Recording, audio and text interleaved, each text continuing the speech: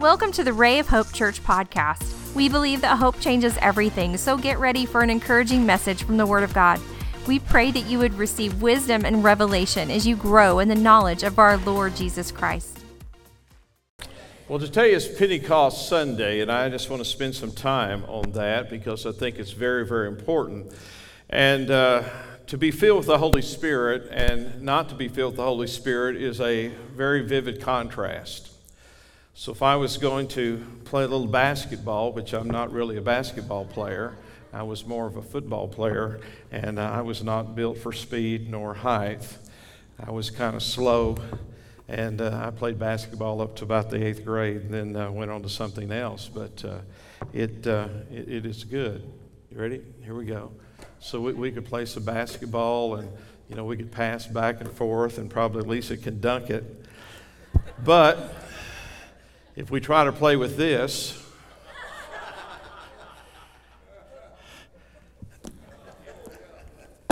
it doesn't bounce good.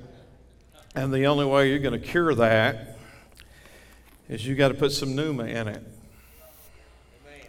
And there's a lot of believers that are going around, they're about as flat as that basketball because they don't have the pneuma in them. It's still a basketball, but it's just not quite as lively and good and usable as the other one that's filled with the air. I think you got that, don't you? And so really that's true about the Holy Spirit, that we need the baptism of the Holy Spirit, not only in our personal life, but in our church. If you have your Bible tonight, turn with me to Acts chapter 1. Let's begin at the beginning. And Jesus is getting ready to ascend to heaven, and before he ascends, he meets with his disciples. Verse 4, being assembled together with them, he commanded them not to depart from Jerusalem, but to wait for the promise of the Father, which he said, you have heard from me, for John truly baptized with water, but you shall be baptized with the Holy Spirit not many days from now. So here he is, getting ready to go back to heaven. He's with the disciples, and he says, before you go out and do what I've commissioned you to do, I want you to go back, and I want you to wait and tarry for the promise of the Father. Verse 6, so when they had come together, they asked him, Lord, will you at this time restore the kingdom to Israel? They're looking for a natural kingdom. How many of you know the Lord is talking about a spiritual kingdom at this time? He said to them, it is not for you to know the times or the seasons that the Father has fixed by his own authority, but you will receive power when the Holy Spirit has come upon you, and you will be my witnesses in Jerusalem, Judea, Samaria, and to the end of the earth. So you want to just think about that last line because it's going to come into play a little bit later. So after Jesus' ascension, the disciples returned to the upper room there in Jerusalem where they ate that Last Supper or Passover. And they're now waiting and they're tarrying for the promise of the Father, which is the Holy Spirit. Now, who is in the upper room? Good questions. All the apostles are there except Judas. He has already been dead for a while. And if I would give you those names, it would be Peter and James and John and Andrew and Philip and Thomas and Bartholomew, also known as Nathaniel. Matthew, James the son of Alphaeus, Simon the Zealot, and Judas, also known as Thaddeus. So there are 11 apostles up in that room. Also with them is Matthias and Joseph Barsabbas, surnamed Justus, and one of those is going to be the new apostle, and the lot fell upon Matthias. So they're both in that upper room. Also, the third group that's in that upper room is called the women. Say that with me, the women. Now, we don't know who all the women are, but they're just referred to as the women. Now, the other name given is Mary, the mother of Jesus, is in the upper room. And then lastly, the reference is to the brothers of Jesus, and those brothers would be James and Joseph, or Joseph, Judas, also called Jude, and Simon. So we have their names given in other passages of the New Testament. We also know that Jesus had sisters, and maybe they're with the women because we have no names for them. But the Bible's very clear. There are 120 in that upper room. Now, you're going to hear this sometime in your life. Well, only the apostles received the Holy Spirit. How many of you know that is not biblically accurate? Well, only men receive the Holy Spirit. That is not biblically accurate. So there were disciples, some apostles, some not. There were men, and there were also the women, and some of the women have a name, and that's only Mary, the mother of Jesus. So now we know who's in the upper room. They're waiting, they're tarrying for the promise of the Father, which is the Holy Spirit. And Jesus had talked about the Holy Spirit, John 14, John 16, and so through his ministry, he began to talk about the Holy Spirit. Matter of fact, at one time before this, he breathed on his apostles and said, "Receive ye the Holy Spirit." Now go with me to Acts chapter 2, verse 1, and when the day of Pentecost had fully come, they were all with one accord in one place. And suddenly there came a sound from heaven as a rushing mighty wind, and it filled the whole house where they were sitting. Then there appeared to them divided or cloven tongues as of fire, and one sat upon each of them, and they were all filled with the Holy Spirit, began to speak with other tongues as the Spirit gave them utterance. So tonight I want to be as biblically accurate as I can be. And everyone has a version, or maybe they have a take on this. But how many of you know the Bible is the ultimate authority on what happened at the day of Pentecost and there beyond? And just like we saw in the video, it was the birth of the church with power after Jesus died, gave his life, shed his blood, was buried, and resurrected on the third day. Now notice some of the things that we have descriptive here as a rushing mighty wind. Would you say that with me? As a rushing mighty wind. So one of the characteristics and the descriptive things that we see about the Holy Spirit is like a rushing mighty wind, and it appears here in Acts chapter 2. You know, it was a strong and mighty wind that parted the Red Sea. And so we see the wind blowing and parting the sea. Psalm chapter 22, verse 11, he rode upon a cherub and flew, and he was seen upon the wings of the wind. So we know that the Lord has appeared with the wind. We know the power of the wind in the parting of the Red Sea. And then we have another descriptive line here, divided or cloven tongues like fire. So these are not in the Bible just for filler. How many of you know every part of this means something? And so fire is indicative of God. So fire is symbolic of God.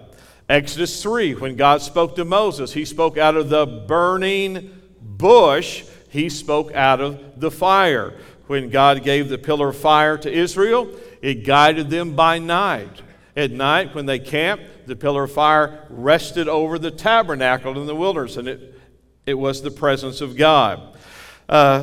Exodus chapter 24, the sight of the glory of the Lord was like a consuming fire. The fire was over that tabernacle. They saw it. Every sacrifice, every offering that they gave upon the altar was given through and by fire. And the Bible says in Leviticus chapter 6, verse 12, the fire on the altar should never, ever go out.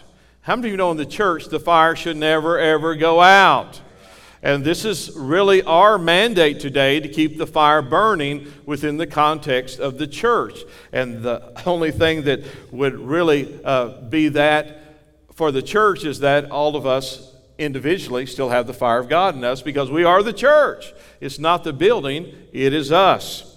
I don't know if you know a guy in the Bible by the name of Manoah, Mr. and Mrs. Manoah.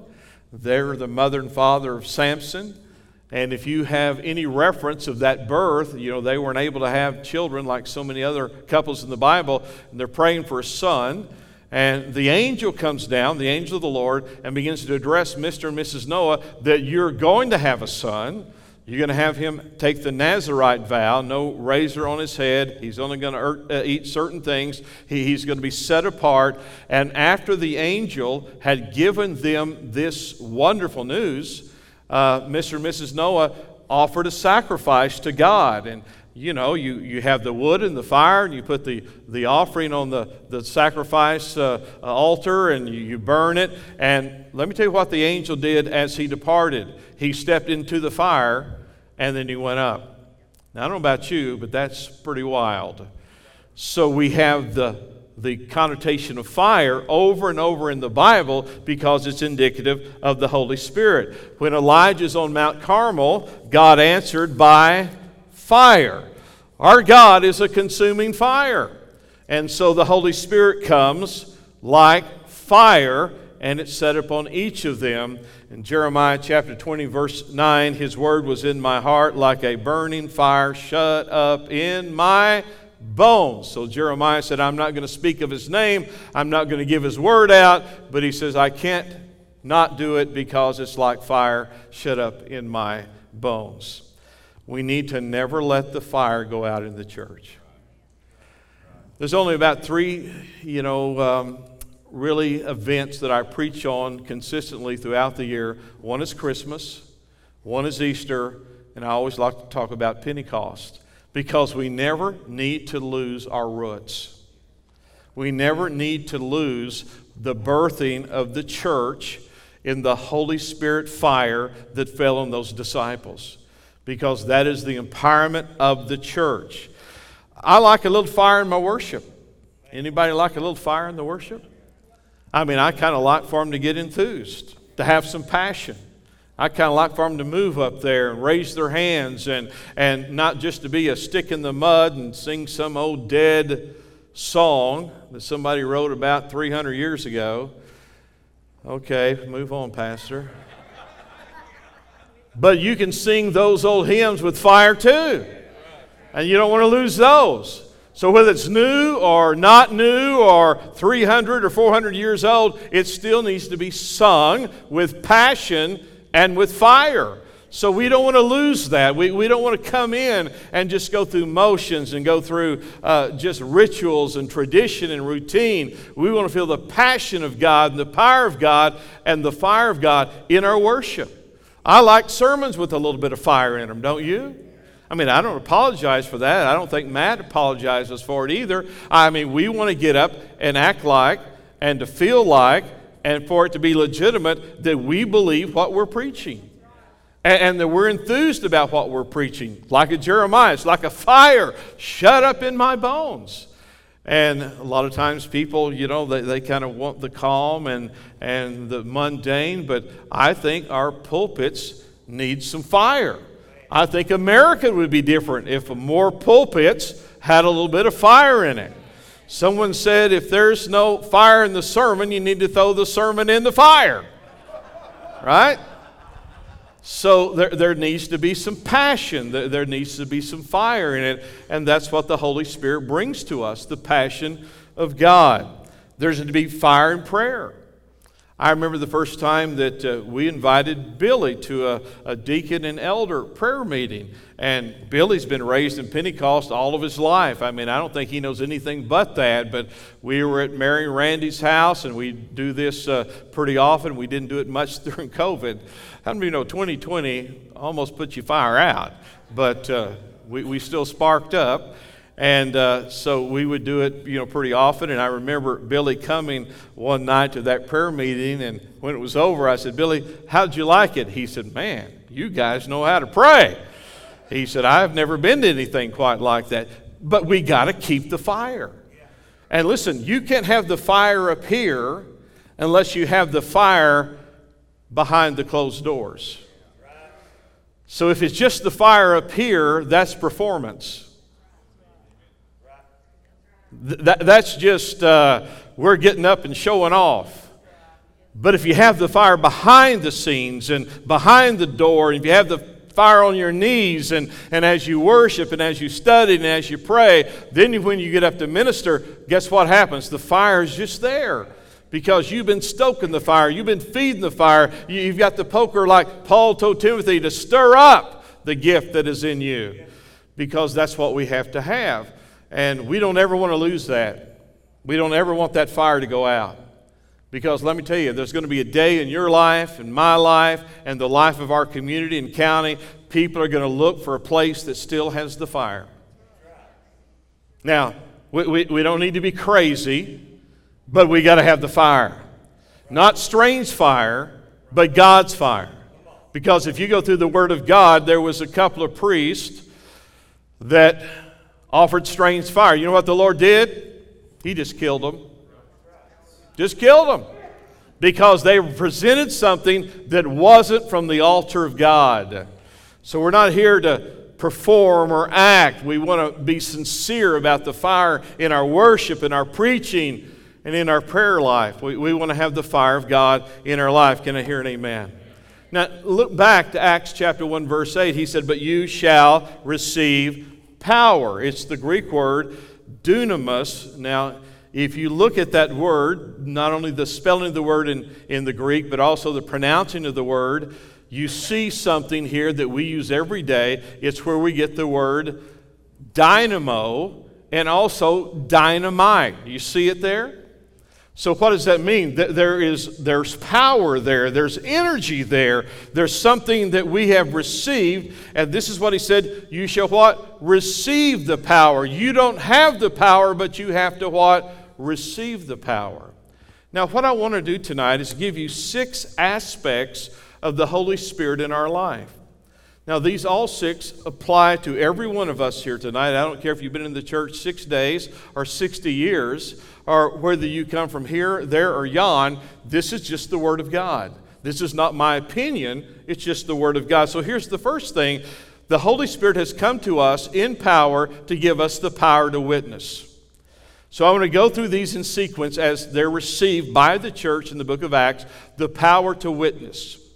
Let me tell you something. It takes power to witness, to face someone, to invite someone, to ask someone to come to church with you, or a lunch with you, or a Bible study with you, or go to youth or a Sunday school class. It does take power to do that, because this is what I've known over many, many years. Some people will try to shoot you down. Ooh, boom, crash and burn.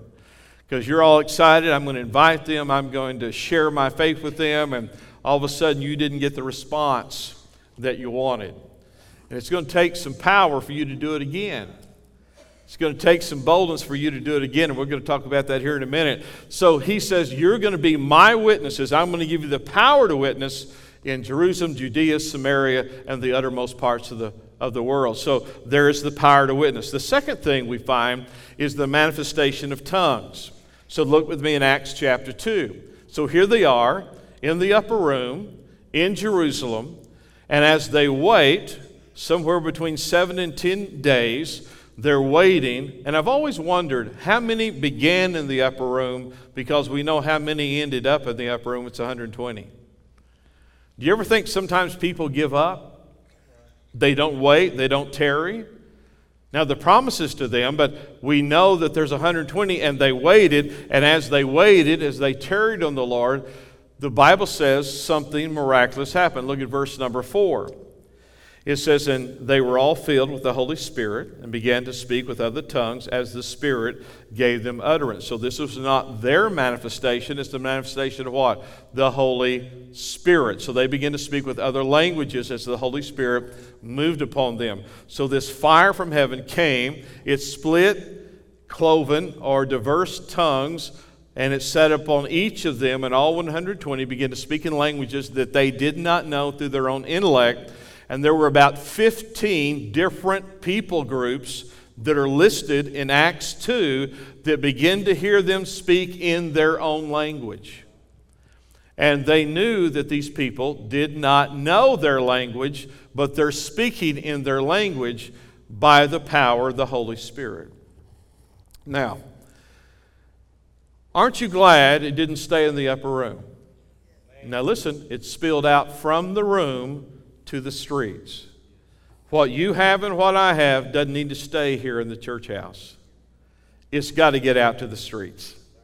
If the kingdom's going to grow, if Ray of Hope's going to grow, if you're going to grow and I'm going to grow, then what we have been given doesn't stay in this house. It's got to move out. And now they have the manifestation of tongues in Acts chapter 2, verse 4.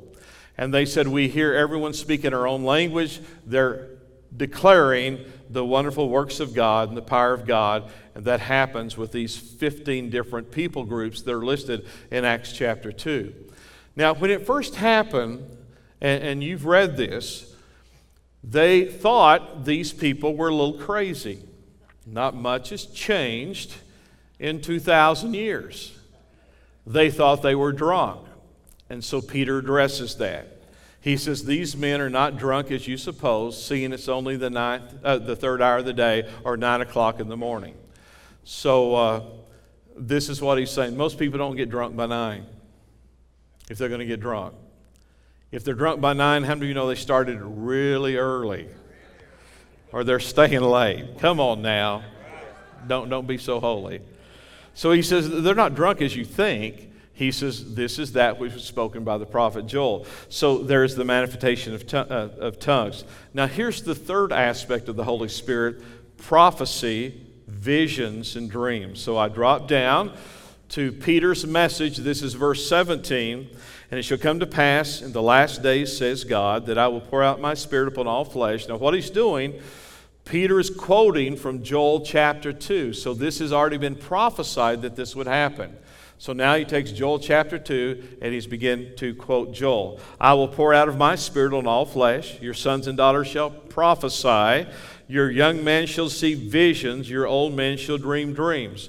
So one of the aspects of the Holy Spirit is what? Prophecy, visions, and dreams.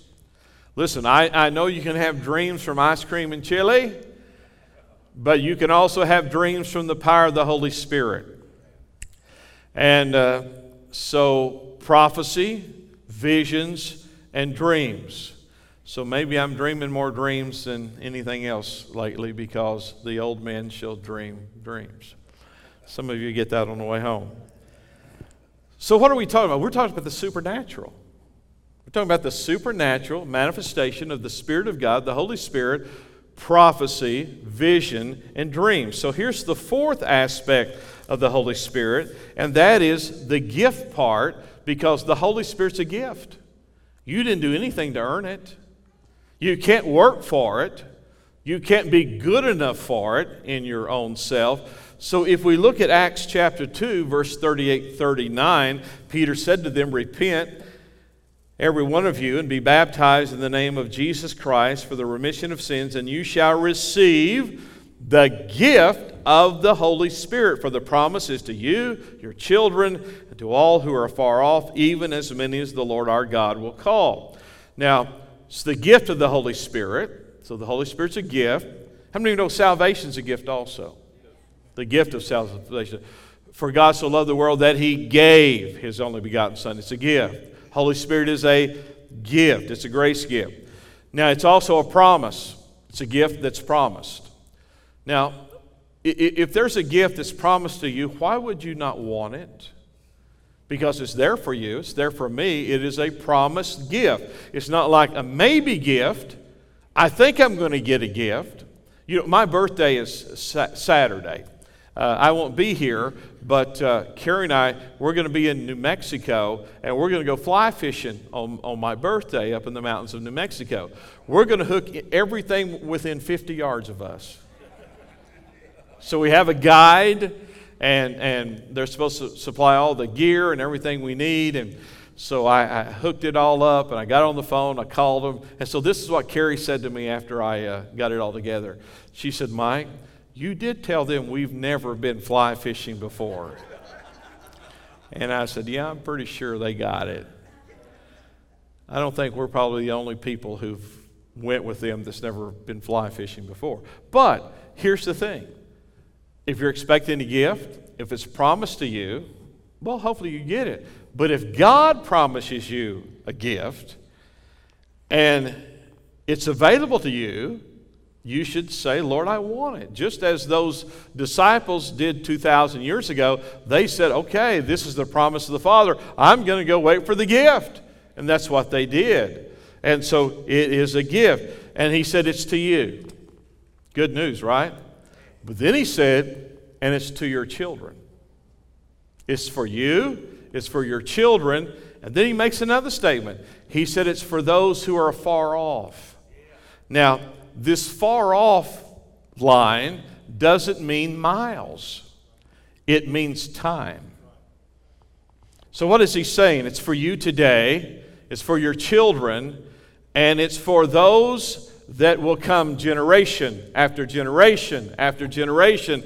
It's for you and all those who are far off, even as many as the Lord our God will call. So I want to tell you, this is a huge gift. It is broad in its scope. It covers an entire span of time.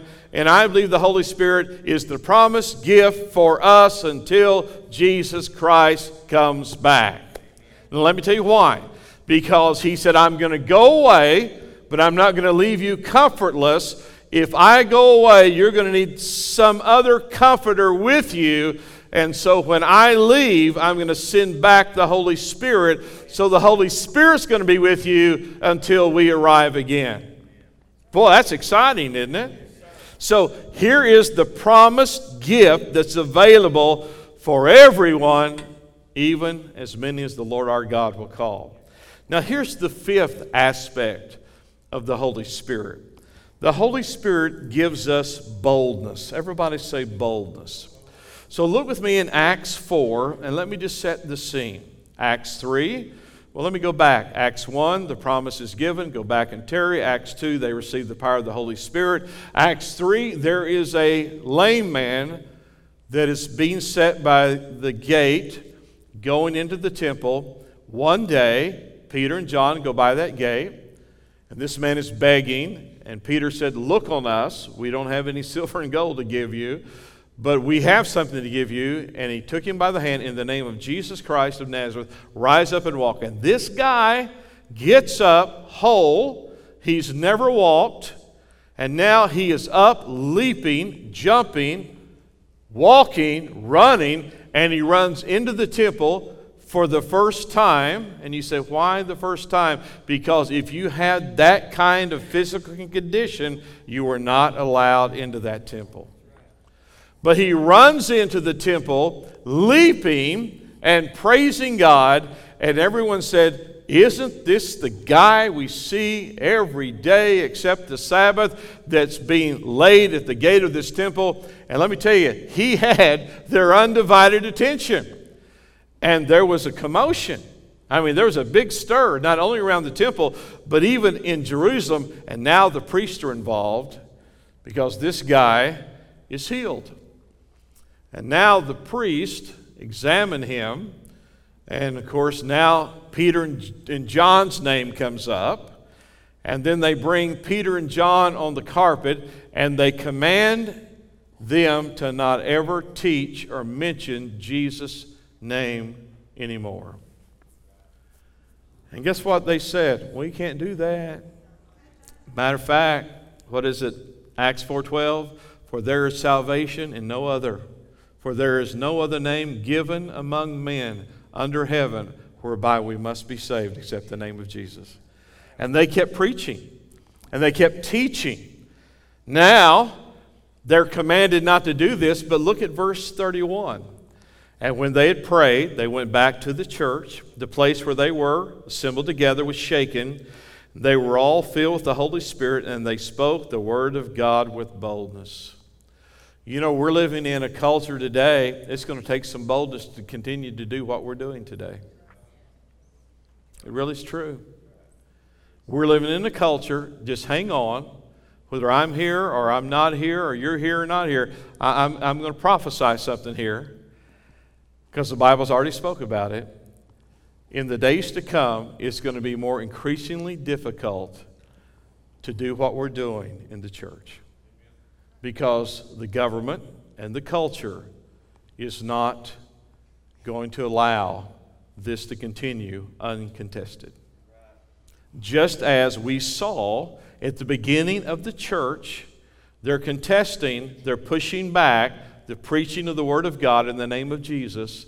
Just as the church began, the church is going to end with that same opposition. And you and I need to have some holy boldness. And let me tell you where we get it. We get it from the Holy Spirit. Because as they went before the Lord and they prayed. Now, I don't know who all is in this group in Acts 4, but I know they had almost like a second Pentecost. Maybe those who were filled in Acts 2 obviously is operating in the power of the Holy Spirit, but maybe they've gathered some more since Acts 2. But listen to what it says. And the place was shaken, and they were all filled with the Holy Spirit, and they spoke the word of God with boldness. Listen, if there's no opposition, you don't need the boldness. You just do it. But if there's a pushback, you need some holy boldness. to continue to do what you need to do. Now, here's the sixth thing, and we want to spend a little time here because I think it's really important also. This is the next verse. So remember what I just read. The Holy Spirit brings unity. The Holy Spirit brings unity. If there's ever a day we need unity, it's today. I mean, goodness gracious. We have racial dissension, division. We have not just white, black. It's, brown, Asian. How many know what I'm talking about here? I mean, there's people attacking each other, not just verbally or socially. It's become physical. So there is a great division in not only our nation, but the world. So what do we need? We need unity. But look at this. This is Acts 4, so this is the next verse. Now the multitude of those who believed were of one heart, one soul. Neither did anyone say that any of the things he possessed was his own, but they had all things in common. So we need the unity of the Holy Spirit. Paul reiterates this in Ephesians chapter 4. This is parts of 3 and 4. He says, endeavoring to keep the unity of the Spirit, capital S. Now, who are we talking about? We're talking about the Holy Spirit, endeavoring to keep the unity of the Spirit in the bond of peace. There is one body, one Spirit, just as you were called in one hope of your calling. Notice what he says. There is one body. How many know that one body is the body of Christ? That's us. We are the body on this earth. Is there a body in heaven? Absolutely. I believe that body in heaven has nail-scarred hands, and his name is Jesus. But we're the spiritual body on this earth. We become the hands, the feet, the mouthpiece of God on this earth. He says there is one body and one Spirit. This one body is animated, powered, emboldened by the Holy Spirit, just as you were called in one hope of your calling. So here we have one. He keeps saying, we're one. We're not divided. I know who divides. That's the enemy. Diversity is godly. Division's devilish. God made a diverse world. Not all of us look the same tonight. Thank God, right? We don't have the same financial status, educational status. We're not all the same color. But I'll guarantee you we're one in God because we're in the one body. And we've been baptized into that body, according to Paul in 1 Corinthians 12. We've been baptized in this body by one Spirit, and that's the Holy Spirit. So I don't care what shingle is over the door, the church should be one body. There should not be schism or division because the Holy Spirit brings us into unity. Now, the coming of the Spirit is one of the main themes in Dr. Luke's writing of the book of Acts. So Dr. Luke takes us in this historical journey through the early church, the book of Acts. So follow along with me, if you'd track with me just for a little bit tonight. Chapters 1 through 7, the infilling of the Holy Spirit is primarily Jewish. So Acts 1 through 7, the infilling of the Holy Spirit is primarily Jewish.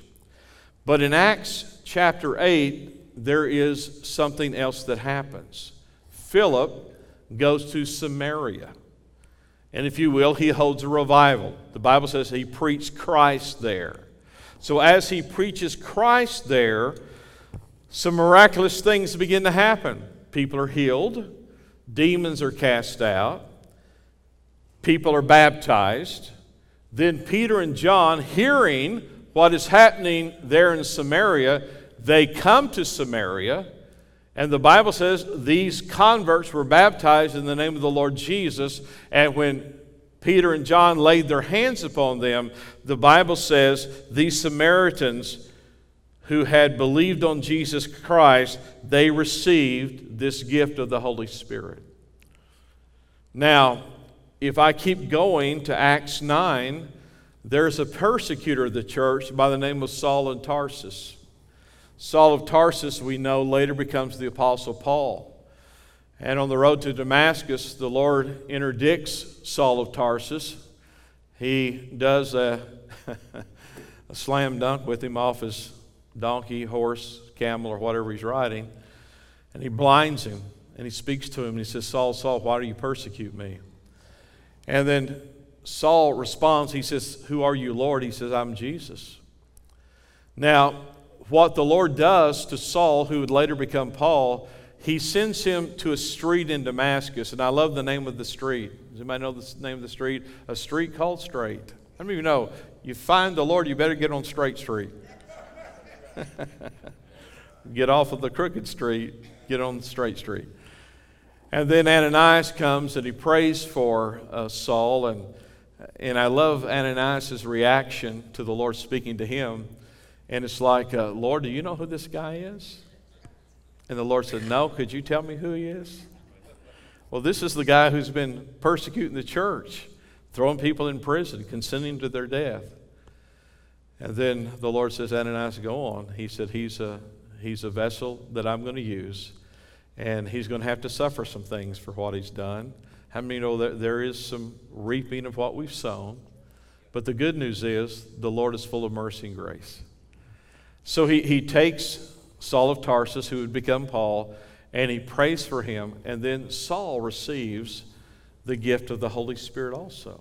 And we know that from Scripture. Now we move to Acts chapter 10. Now this is the first recorded incident we have of a Gentile being saved. Now we have a guy by the name of Cornelius, who's a centurion from the Italian band. And in Acts chapter 10, he's a good man. How many of you know you can be a good man but still lost?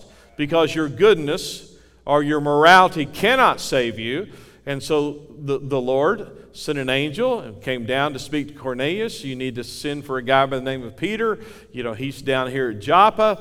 He can tell you how to get saved. So Peter arrives and he preaches to Cornelius, his household, the people who he's gathered together. And while Peter is preaching about Jesus, the Bible says the Holy Spirit fell upon them, all of them in the house, and they began to receive the Holy Spirit just as they received it back in Acts chapter 2.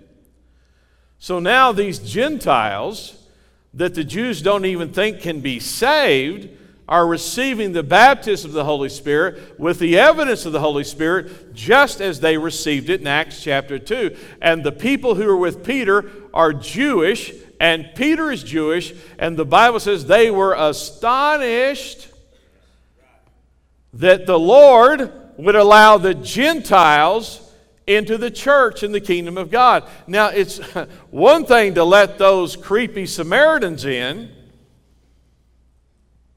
Now it's another thing to let the Gentiles in here in Acts chapter 10. Now in Acts chapter 13, while they're praying and fasting, the Holy Spirit spoke to Paul and Barnabas and said, I want you to go to the Gentiles. And they went. And by Acts chapter 19, Paul is baptizing people in Ephesus. And the Bible says there were about 12 that received the Holy Spirit. They spoke in tongues and they prophesied. So let me just stop here and let me take you back to where we started. Jesus said, after you have received the baptism of the Holy Spirit, the gift of the Holy Spirit, you shall be endued with power. You shall receive power to be my witnesses in Jerusalem, Judea, Samaria, and the uttermost parts of the world. Guess what's happened? The book of Acts just went through all those. The book of Acts just went through all those. So Jerusalem, Samaria, Philip. And now Paul and Silas and Barnabas, John Mark, what are they doing? Now they're going to the entire world. And they're fulfilling the words of Jesus. Jerusalem, Judea, Samaria, and the uttermost parts of the world. And now the Jews, the Samaritans, the Gentiles from Asia, Africa, over toward India, Asia Minor, Europe, what's happening? The very thing Jesus said for them to do is now happening, and people are being filled and baptized in the Holy Spirit. That's pretty exciting, isn't it? Now, how could that happen when they have known hundreds, and hundreds of years of separation. So I want you to think about something maybe you hadn't thought of. Would you think about the layout of the temple? So here's the temple. God laid it out. And so we know in the center of the temple is the Holy of Holies. And the only one who could come to the Holy of Holies is once a year, Day of Atonement, the high priest could come in. That's it. But outside of the Holy of Holies is another place that's the holy place, and the priests could go in there and they could minister. But outside of that, if you weren't a priest, you had to be outside of that place, and the only people who could come in were men who were Jewish. Had to be a certain age, had to be Jewish. And then outside of that were women, but you had to be a Jewish woman, and they called it the court of the women. Outside of that was the court of the Gentiles. You with me? So here we have the Holy of Holies. We have the holy place. We have the court of the men. We have the court of the women. Now we have the court of the Gentiles. So there's walls of partition all through here. But I just read the book of Acts to you, and guess what the Holy Spirit did? Broke down every wall and partition from men and women and Samaritan and Gentile, and brought everybody into unity. That's exciting. And it happened very quickly. Why? Because we're not under the law anymore. We're under grace. And the Holy Spirit has been promised. The Holy Spirit has come, and we've received the Holy Spirit. And we see that separation under the law and the temple. Now the walls are falling and falling and falling. And just like Paul said, we are baptized into one body by one Spirit, and we are all become together, whether we're Jew, Gentile, bond, free, male, woman. Why? The Holy Spirit has come. You see, the Feast of Pentecost, when that happened, is called the Feast of Weeks, because the Lord said to Moses, He said, I want you to count 7 Sabbaths, which is 7 weeks. So if you multiply 7 times 7 is what? 49. He said, and the day after. The day after would be what? 50. So Pentecost means 50. It is a 50-day celebration from from Passover. We get to Pentecost, and so that celebration is when the Holy Spirit came. So 50 days from Passover, we have Pentecost, and that day was a day of harvest. It was a day of first fruits, and it was also something else. Maybe you hadn't thought of this. It's also the day and the time when Moses went up on Mount Sinai to get the 10 Commandments. So after Passover, they leave Egypt. The blood's over the door. The Passover lamb has been slain. The blood applied. They leave. They're headed to Canaan. Of course, it takes them a long time to get there, about 40 years. But about 50 days after Passover, Moses goes up to the mountain and he receives the 10 Commandments. And then later, the prophets would say, I'm not going to have my law always on stone. I'm going to write my law in the fleshly tables of your hearts. So when the Holy Spirit came, the 50th day after Passover, the Jews still celebrate this today. They celebrate the time Moses went up on the mountain and the law came. Aren't you glad we're not under that law anymore? We should keep the 10 Commandments, but the law now is not on stone. The Holy Spirit now has written it in the fleshly tables of our hearts. Let me give you just one other before we close tonight. You remember Moses was having a hard time with that group he led out of Egypt? Anybody ever read that? How'd you like to be on Moses trying to lead them out? You got a couple of million of them. Some say maybe 6 million of them. How would you like to have 6 million kids in the back seat saying, are we there yet? Are we there yet? Are we there yet? There comes a time in Moses' life, and you have to go back and read this. He says, Lord, these are not my people. These are your people. I can't stand this any longer. Just kill me. Put me out of my misery. It's in there. Just put me out of my misery. And this is what the Lord said.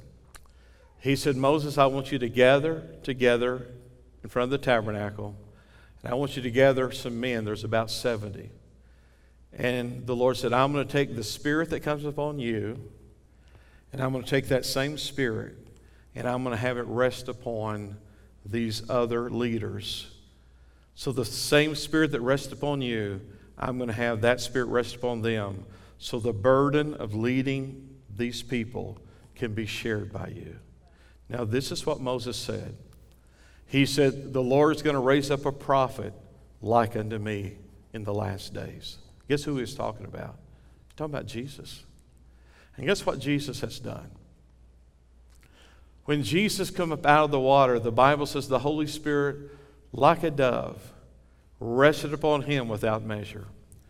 And now, when Jesus has ascended into heaven, just like Moses, the Lord has taken that same Spirit and now has rested upon each one of us so we can share the burden, share the joy, share the gifts, share the witnessing, share the boldness that Jesus Christ had when he walked on this earth. That gives me God bumps just thinking about that. The Lord said, Moses, the same Spirit that rested upon you, I'm going to put on these others. Now, just a little addendum to this story. Joshua ran up to Moses, and he says, listen, something supernatural is happening here. Not only are these 70 other men prophesying, but there's a couple of these guys that didn't show up. They're out in the middle of the camp, and they're prophesying also.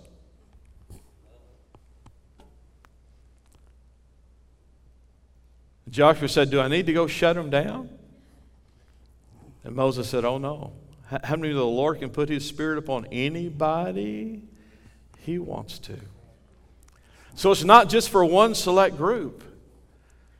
It's to you, your children, all those that are far off, even as many as the Lord our God shall call. Hey, let's keep the fire. Let's keep the enthusiasm. Let's keep the passion. Let's not get to the point where we're yesterday's news, because this world doesn't need some kind of lukewarm religion. This world needs the passion of Almighty God. This world needs the Word of God with boldness and fire and strength and passion preached. You know, we need to have men and women and young men and young women that are growing up in the church that are exposed to the fire, that's exposed to the passion, the power of Almighty God. And I believe we can have that here, don't you? And I believe that's what we want. That's our desire. We don't want to become a lukewarm church, because I read in the Bible what happens to the lukewarm church. Jesus spews it out of his mouth.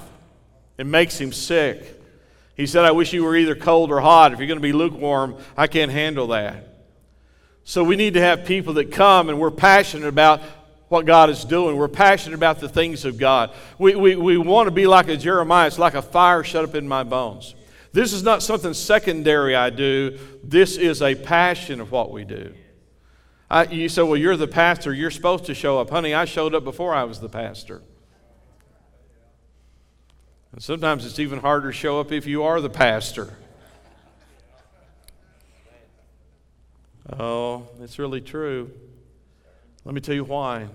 Because if you're passionate about Jesus and the fire of God's burning in your heart and your life, it's going to show. It's going to be manifest, just like we have these 6 manifestations of the Holy Spirit here. You know, we could talk about this on and on and on. I mean, you can't, cover the work and the power and the attributes and the aspects of the Holy Spirit in 45 minutes or 30 minutes, because the Holy Spirit's alive. The Holy Spirit wants to work through you and me. And I believe our best days are ahead. As the world gets darker, I believe the church can get brighter and brighter and brighter. I believe there's people that you're going to, with a holy boldness, witness to, just like Jesus said in Acts 1 and 8. You're going to have the power to witness. And people are going to follow you here. And they're going to come to hear the Word of God, to feel the presence of God and the power of God like they've never felt before. One Sunday, the lady who sat back over here, she came to me and she was crying. And she said, Pastor Mike, something must be wrong with me. And I said, well, what happened? And she said, every time I come to church, I cry. She said, I didn't do that to the other church I went to. But she said, I come here and the music starts and the singing starts and the preaching starts. And I sat back there and tears just run down my face. And I said, hon, nothing's wrong with you. You're just feeling the presence of God. You're just feeling the presence of God. Another Sunday I was walking out, and back over here to my right toward the back, there was a lady there. People were filing out. And, I kind of left this area and was walking out. She was sitting there and she was crying. And I was joking with her, and I said, was the sermon that bad this morning? And she said, oh, no. She said, I just feel something, and I have tears running down my face. And she said, it just feels like maybe I found me a church, and I just feel the presence of God. And I said, good, that's a good thing. But she said, I felt that before, and it's always been disappointing, and people weren't what they seemed to be and not what I thought they were. And I told her that Sunday as I left, and she was sitting back there, and I said, ma'am, and I didn't know who she was at the time. I said, ma'am, let me assure you something. As you see me here today, if you see me at Walmart, if you see me somewhere else, I'm going to be the same person that you see me out there as I am in here. This is not a show. This is not a fake. We're trying to be as real as we can about serving God. And that's what we should be. We should be people who are legitimately servants of God, filled with the Holy Spirit, that have a passion for the kingdom of God. Jesus is coming, and we need to hunger and thirst after righteousness. We need to be very sincere, and I believe this is what's going to happen. I believe you're going to see people, you're going to interact with people, you're going to invite people, and they want something that's authentic. They want something that's real. They're not coming for the show. They're coming for the presence of God. And I believe through our worship, through our preaching, through our fellowship, through our prayer, we can have the fire of God in our hearts and our lives. And it's not just me. It's not just one or two people. Listen, I'm telling you, all of us can be that person that God is moving through in a very powerful, powerful way. To me, that's very exciting. And it should be for you too. Would you stand with me tonight? Thank you so much for being here. We are so thankful you joined us today. We would love to hear from you at rayofhopepodcast@gmail.com. Let us know how you were encouraged and how we can pray for you. Remember, Christ in you is the hope of glory, and hope changes everything.